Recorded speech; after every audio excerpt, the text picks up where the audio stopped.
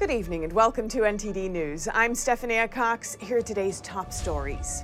Former President Trump sues his former lawyer, Michael Cohen. He's also expected to return to New York for a separate civil lawsuit. We'll break down where these cases stand. In Texas, Governor Greg Abbott is pushing a review board to recommend a pardon for an Army sergeant convicted in the fatal shooting of a Black Lives Matter protester. Why does Abbott want this, and how likely is it that the board will grant the governor's request? The latest trends in inflation, what a new CPI report tells us, and what President Biden says about the economy during his trip to Northern Ireland. The White House this week announcing its next steps in the fight against illegal drugs on our streets. A former supervisory special agent tells us how he would tackle the opioid crisis. And officials say it's not yet safe for residents to return home after the industrial fire in Indiana. We hear from the city's mayor, who says they knew the plant was a fire hazard all along.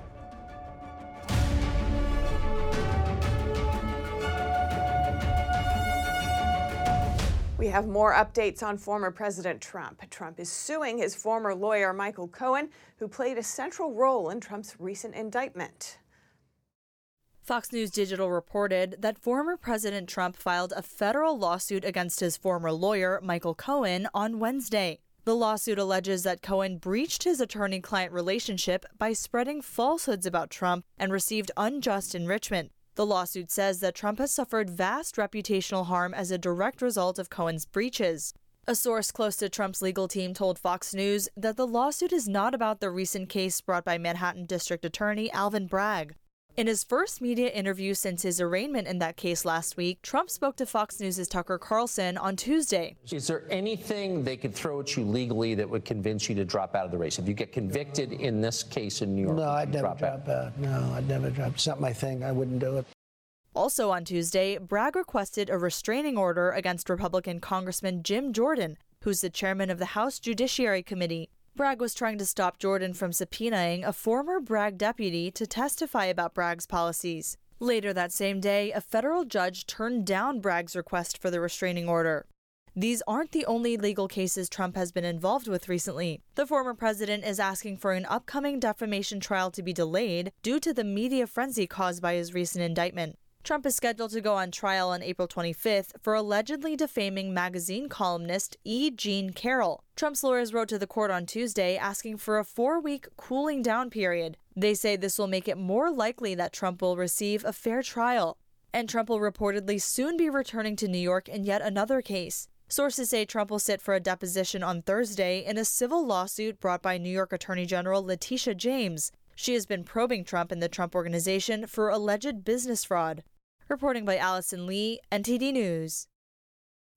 Turning now to Texas, where Governor Greg Abbott wants to pardon Sergeant Daniel Perry, who was convicted Friday in the 2020 fatal shooting of an armed protester. Abbott says Perry is protected by the Texas Stand Your Ground law, but critics say the move is too soon because the sergeant hasn't been sentenced yet. NTD's Arlene Richards finds out what the law says and Perry's chances of being pardoned. U.S. Army Sergeant Daniel Perry was convicted on Friday in the 2020 fatal shooting of Garrett Foster, a Black Lives Matter protester. Texas Governor Greg Abbott immediately took to social media, saying the jury got it wrong. In a Twitter post, he said Texas has one of the strongest stand-your-ground laws of self-defense that cannot be nullified by a jury. I spoke with gun law expert Emily Taylor for more details on the law. Can you tell me what that law says and how it works? You have to be someplace you have a legal right to be. So in this case, Sergeant Perry was legally in his vehicle and legally in the streets in Austin. You have to not be committing any other criminal act at the time you need to use stand your ground. So for example, if you're in the process of selling drugs, you can't then engage stand your ground. And you have to have not provoked the interaction, which ended in deadly force. In July 2020, Perry drove onto a street crowded with protesters. Police say the protesters then surrounded Perry's car. Foster approached the car carrying an AK-47 style rifle. The crucial fact in dispute is whether or not Foster pointed the gun at Perry. Was the threat immediate? Was it imminent? And was it a threat of deadly force? And raising the firearm is what establishes those elements. It's what is often going to be in dispute in a self-defense matter. So it's up to the jury to decide who they believe. Abbott asked the Board of Pardons and Paroles to review the case and recommend a pardon, which is required under Texas law. Taylor said the request is outside the norm because the convicted person usually applies for the pardon after he's sentenced. Meanwhile, Perry's attorney is already seeking a new trial. In your opinion, how is this likely to play out? My guess is that before the briefs on the appeal are even due, he will already be pardoned. The appellate process is just quite simply very lengthy. Taylor said in Texas, sentencing typically happens immediately, but it's been delayed in this case, and she doesn't know why. In the meantime, she said Perry will remain in custody. Arlene Richards, NTD News. And looking now at the economy, inflation is slowly easing, but Americans could feel the pinch in their pocketbooks for a while longer.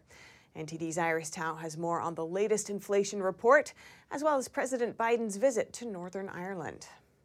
Prices are easing for Americans as inflation last month slows to the lowest level in nearly 2 years. According to the latest CPI report, prices rose 5% in March compared to the same time last year.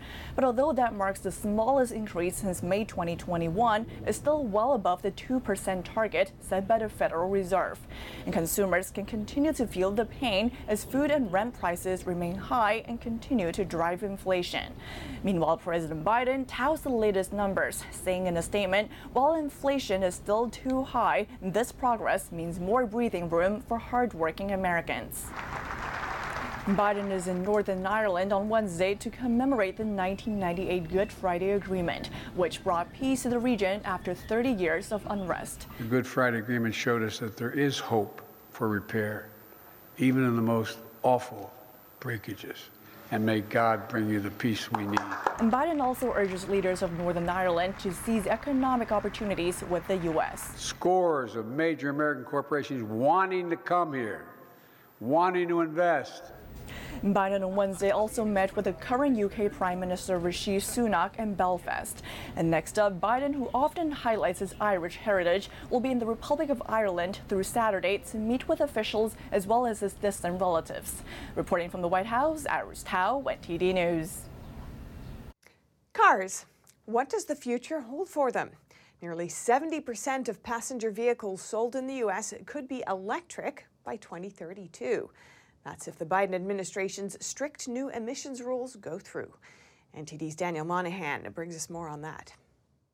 The EPA's proposal would set the strictest tailpipe emissions limits ever imposed. Model years 2027 through 2032 would be affected. The rules call for far more new electric vehicle sales than the auto industry agreed to less than 2 years ago. The plan would represent the strongest push yet towards a shift from gasoline-powered to battery-powered vehicles. But critics aren't sold on the idea. Congressman Guy Reschenthaler says EVs increase our reliance on China. Here he questions Interior Secretary Deb Haaland.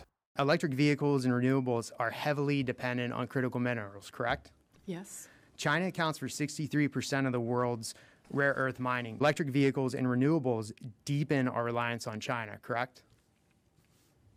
Yes. Okay. Environmental Policy Director Jason Hayes wondered on Fox News how an already overburdened electric grid would cope with a 60% increase in EVs. This is just nonsensical. Literally, it's an order of magnitude increase. We're already seeing problems with our electric grid. Hayes also addressed the increased need for batteries and the cost of their replacement. And the battery packs cost as much or more than the entire car. So you're going to start replacing entire cars. He decried the effect of the massive increase in mining for the required minerals and metals to make the batteries. Meanwhile, on Fox News, Oil and Gas Association President Tim Stewart says he actually owns an EV, but has major issues with it in cold temperatures. The range of RV drops by upwards of 40%. That means I have to charge twice as much for the same amount of range. EPA Administrator Michael Regan says the proposal will reduce air and climate pollution and lower fuel costs for families. A new poll shows that only 20% of Americans say it's very or extremely likely they will purchase an EV the next time they buy a car, while nearly 50% say they are unlikely to go electric. Daniel Monahan, NTD News. And the war on drugs continues. The White House this week taking multiple measures to tackle the opioid crisis. Are officials using the right methods? NTD's Arian Pazdar spoke with an expert who used to work on the front lines in the fight against illegal drugs. A warning, we will show medical symptoms, which some viewers may find disturbing. Xylazine, or Tranq, is a tranquilizer designed to be used on animals. Drug dealers lace their products with xylazine to cut costs, often with fatal outcomes.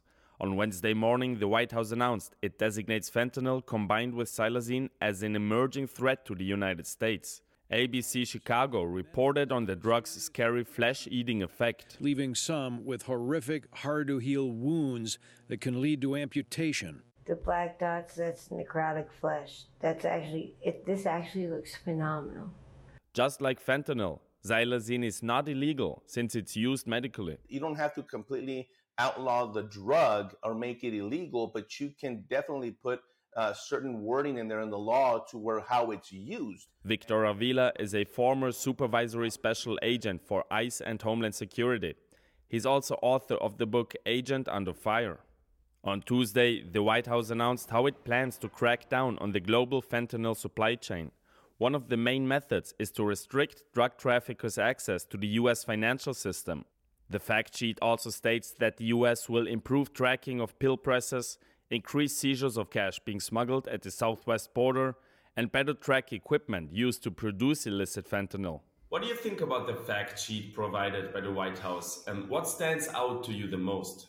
Well, I reviewed it, and the first thing that stands out is the lack of accountability that the administration is holding on Mexico and China. We know that the cartels are headquartered in Mexico, but they're present everywhere in the United States. And so we need to attack these cartels at the source. He says the U.S. can hold Mexico accountable by placing sanctions on the country.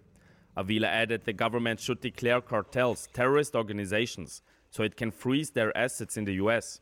and drastically ramp up security at official border crossings, since that's where most drugs come into the U.S., he says. Arian Pazdar, NTD News. And in politics, there is another addition to the list of potential 2024 presidential candidates. GOP Senator Tim Scott has launched a presidential exploratory committee. The South Carolina Republican is scheduled to hold events in Iowa today. Scott gained national prominence after delivering the GOP response to President Biden's address to a joint session of Congress in 2021. And over in Tennessee, the drama over the expulsion of 2 Democratic legislators is coming to a close, at least for now. The second lawmaker has been reinstated and is heading back to the state house. In a special meeting today, the Shelby County Board of Commissioners in Memphis voted to reappoint Justin Pearson to the House seat he represented. The Democrat will be the interim representative until a special election is held in the coming months.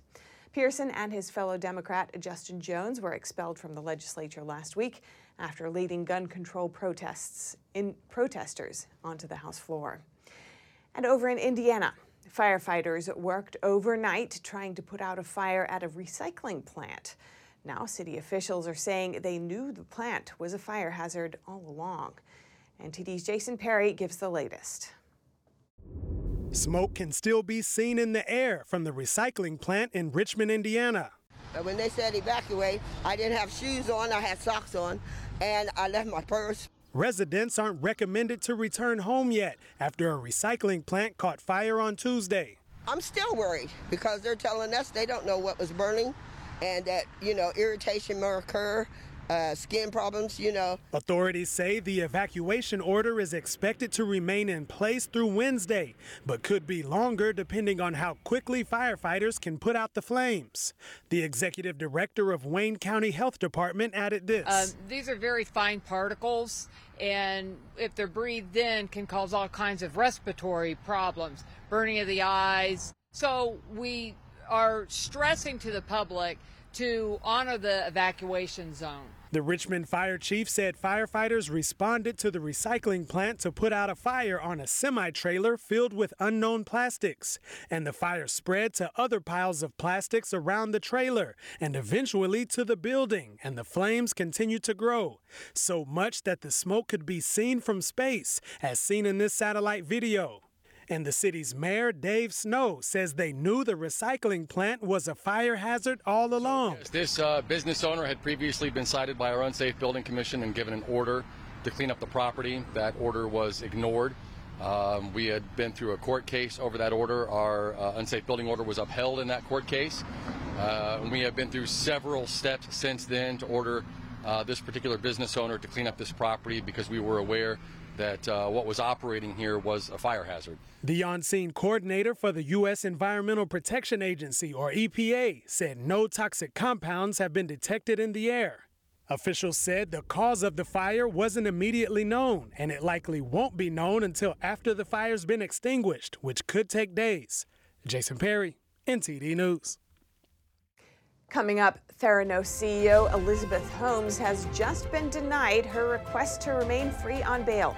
The judge ruled she and her co-defendant can't be free during the appeal trials.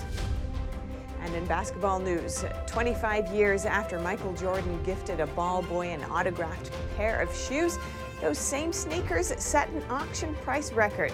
We'll have that and more coming up.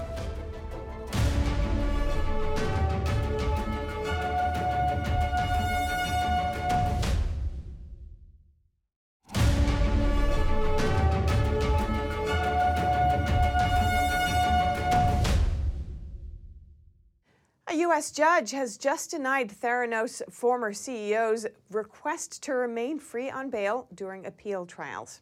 Her co-defendant was also denied his free on bail request. A U.S. judge on Monday denied Theranos founder Elizabeth Holmes' request to remain free on bail while she appeals her conviction. She is charged with defrauding investors in the failed blood testing startup that was once valued at $9 billion. U.S. District Judge Edward Davila sentenced Holmes to 11 years and 3 months in prison in November. Holmes requested to postpone the sentence while the 9th U.S. Circuit Court of Appeals reviews her case.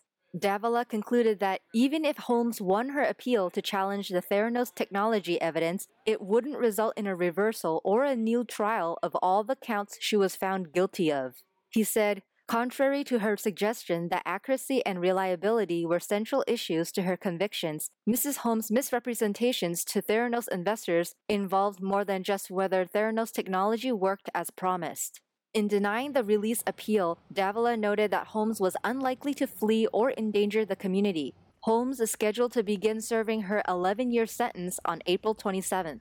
Holmes' co-defendant, former Theranos president Ramesh or Sunny Balwani, was convicted of defrauding Theranos investors and patients at a separate trial and sentenced to 12 years and 11 months in prison. In March, Davila also denied Balwani's request to remain free on bail during his appeal. The 9th Circuit also ruled that Balwani's sentence should not be postponed while it considers his case. National Public Radio, or NPR, announced it's quitting Twitter today. That's after the social media platform labeled NPR's main account last week as state-affiliated media. Twitter later changed the label to government-funded media, but NPR says it's still misleading. The company said in a statement today that it'll no longer be active on Twitter because, quote, the platform is taking actions that undermine our credibility by falsely implying that we are not editorially independent. Musk responded on Twitter saying NPR literally said federal funding is essential to public radio on their own website, now taken down. What hypocrites.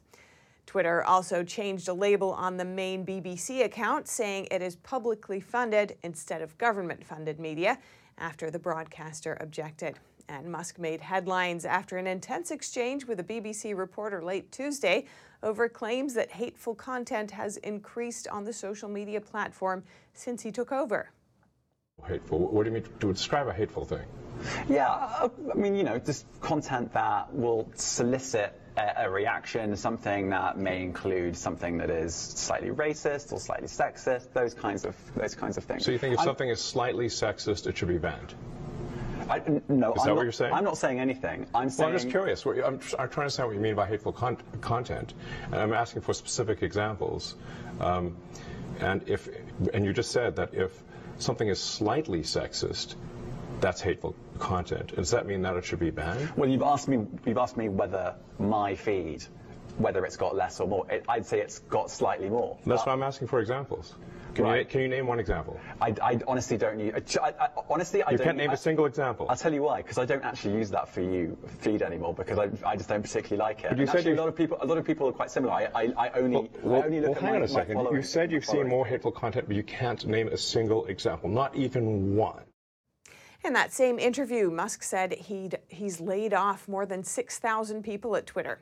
He said the process is not fun at all and can sometimes be painful. He said when he came on board, the company was facing a $3 billion negative cash flow situation, adding that now the platform is roughly breaking even with advertisers returning. And looking now to French President Emmanuel Macron and his Taiwan remarks, let's take a deeper dive into the ideological roots behind his philosophy. The French leader has openly called himself an heir to the spirit of the Chinese Communist Party's founder. NTD's Colin Frederickson has more. An informal tea meeting with Chinese leader Xi Jinping, capping off French President Emmanuel Macron's three-day China trip last week. But these two share a passion that goes far beyond the age-old beverage. In March 2017, then-popular presidential candidate Macron had an interview with French newspaper Le Parisien. He publicly declared, "I am a Maoist," adding, "A good program is one that works," referring to the effectiveness of his campaign. Mao was the first and most authoritarian leader of the Chinese Communist Party, ruling for 27 years before his death in 1976. An estimated 65 million Chinese people died as a result of his policies and attempts to craft Chinese socialism, the most famous of which was the Great Famine, the consequence of his order to centralize China's agriculture under a policy called the Great Leap Forward. Current party leader Xi Jinping is seen as a staunch follower of Mao, given his dedication to Mao's ideology, his often hardline policies, and his stress on the Communist Party's absolute leadership over all aspects of society. Apart from his comments on Maoism, Macron also cited other communist leaders on various occasions. During a later interview with French TV station RTL, Macron invoked a famous quote from former Chinese statesman Deng Xiaoping as he addressed the issue of overcoming the left-right divide. It doesn't matter if a cat is white or black. We only ask him to catch the mouse. Earlier that same year, at a conference in Western France, Macron made repeated calls for what he called cultural revolution in multiple sectors. The term evokes one of the darkest periods of communist rule in China, when millennia of cultural heritage were wiped out, with hundreds of thousands of lives slaughtered. Macron also likened his campaign and polling analysis to a long march. The name relates to the communist forces' south-to-north migration during the Civil War to escape the then-ruling Kuomintang. Mao's ideas had a profound impact on French society back in the 60s. One of Macron's rivals in that year's election, politician Jean-Luc Mélenchon, is also a typical Maoist. He was known for wearing Mao's jacket during campaign events. Colin Frederickson, NTD News. And now to sports news. Here's NTD's Dave Martin with today's top stories. Thank you, Steph. A pair of game-worn shoes by Michael Jordan sold for a record $2.2 million at Sotheby's auction yesterday. The price is the most ever paid for some sneakers, which specifically are a pair of autographed Air Jordans worn in Game 2 of the '98 NBA Finals. Jordan scored 38 points in the win over the Jazz to even the series at 1 game apiece. The Bulls would go on to win the series in 6 to claim their 6th and final NBA title. Sotheby's said the shoes were gifted by Jordan to a Utah Jazz ball boy for finding his previously lost jacket. Now, while the $2.2 million price tag is high, it dwarfs in comparison to the more than $10 million paid last year for a game-worn Jordan jersey from the same playoff series, which is the most ever paid for a piece of sports memorabilia. And in baseball news, a Salt Lake City coalition led by former Utah Jazz owner Gail Miller plans to pursue a Major League Baseball expansion team in the coming years. The group includes former player Dale Murphy and joins similar groups in Nashville and Portland who are also lobbying for a franchise. Now, currently there are 30 teams in the league, but Commissioner Rob Manfred has previously said he'd like to have 32. And for your sports viewing schedule tonight, the NBA's play-in tournament continues with two 9 versus 10 seed games as Toronto hosts Chicago in the East and Oklahoma City plays at New Orleans for the West. The winners will then take on the teams who lost last night, while the season ends for tonight's losing teams. And in baseball, slow night, just 6 games on. That includes the now 11-0 Tampa Bay Rays taking on the Boston Red Sox and 7-time All-Star Chris Sale. And finally, for you hockey fans, just 3 games on tonight, including one with the New York Islanders, though, who can clinch the final remaining playoff spot over Pittsburgh with the win. They host Montreal. And that's it for your sports news today. Steph, over to you. Thanks, Dave. And that's all for today's news. Thanks for tuning in. I'm Stephanie Cox. Good night.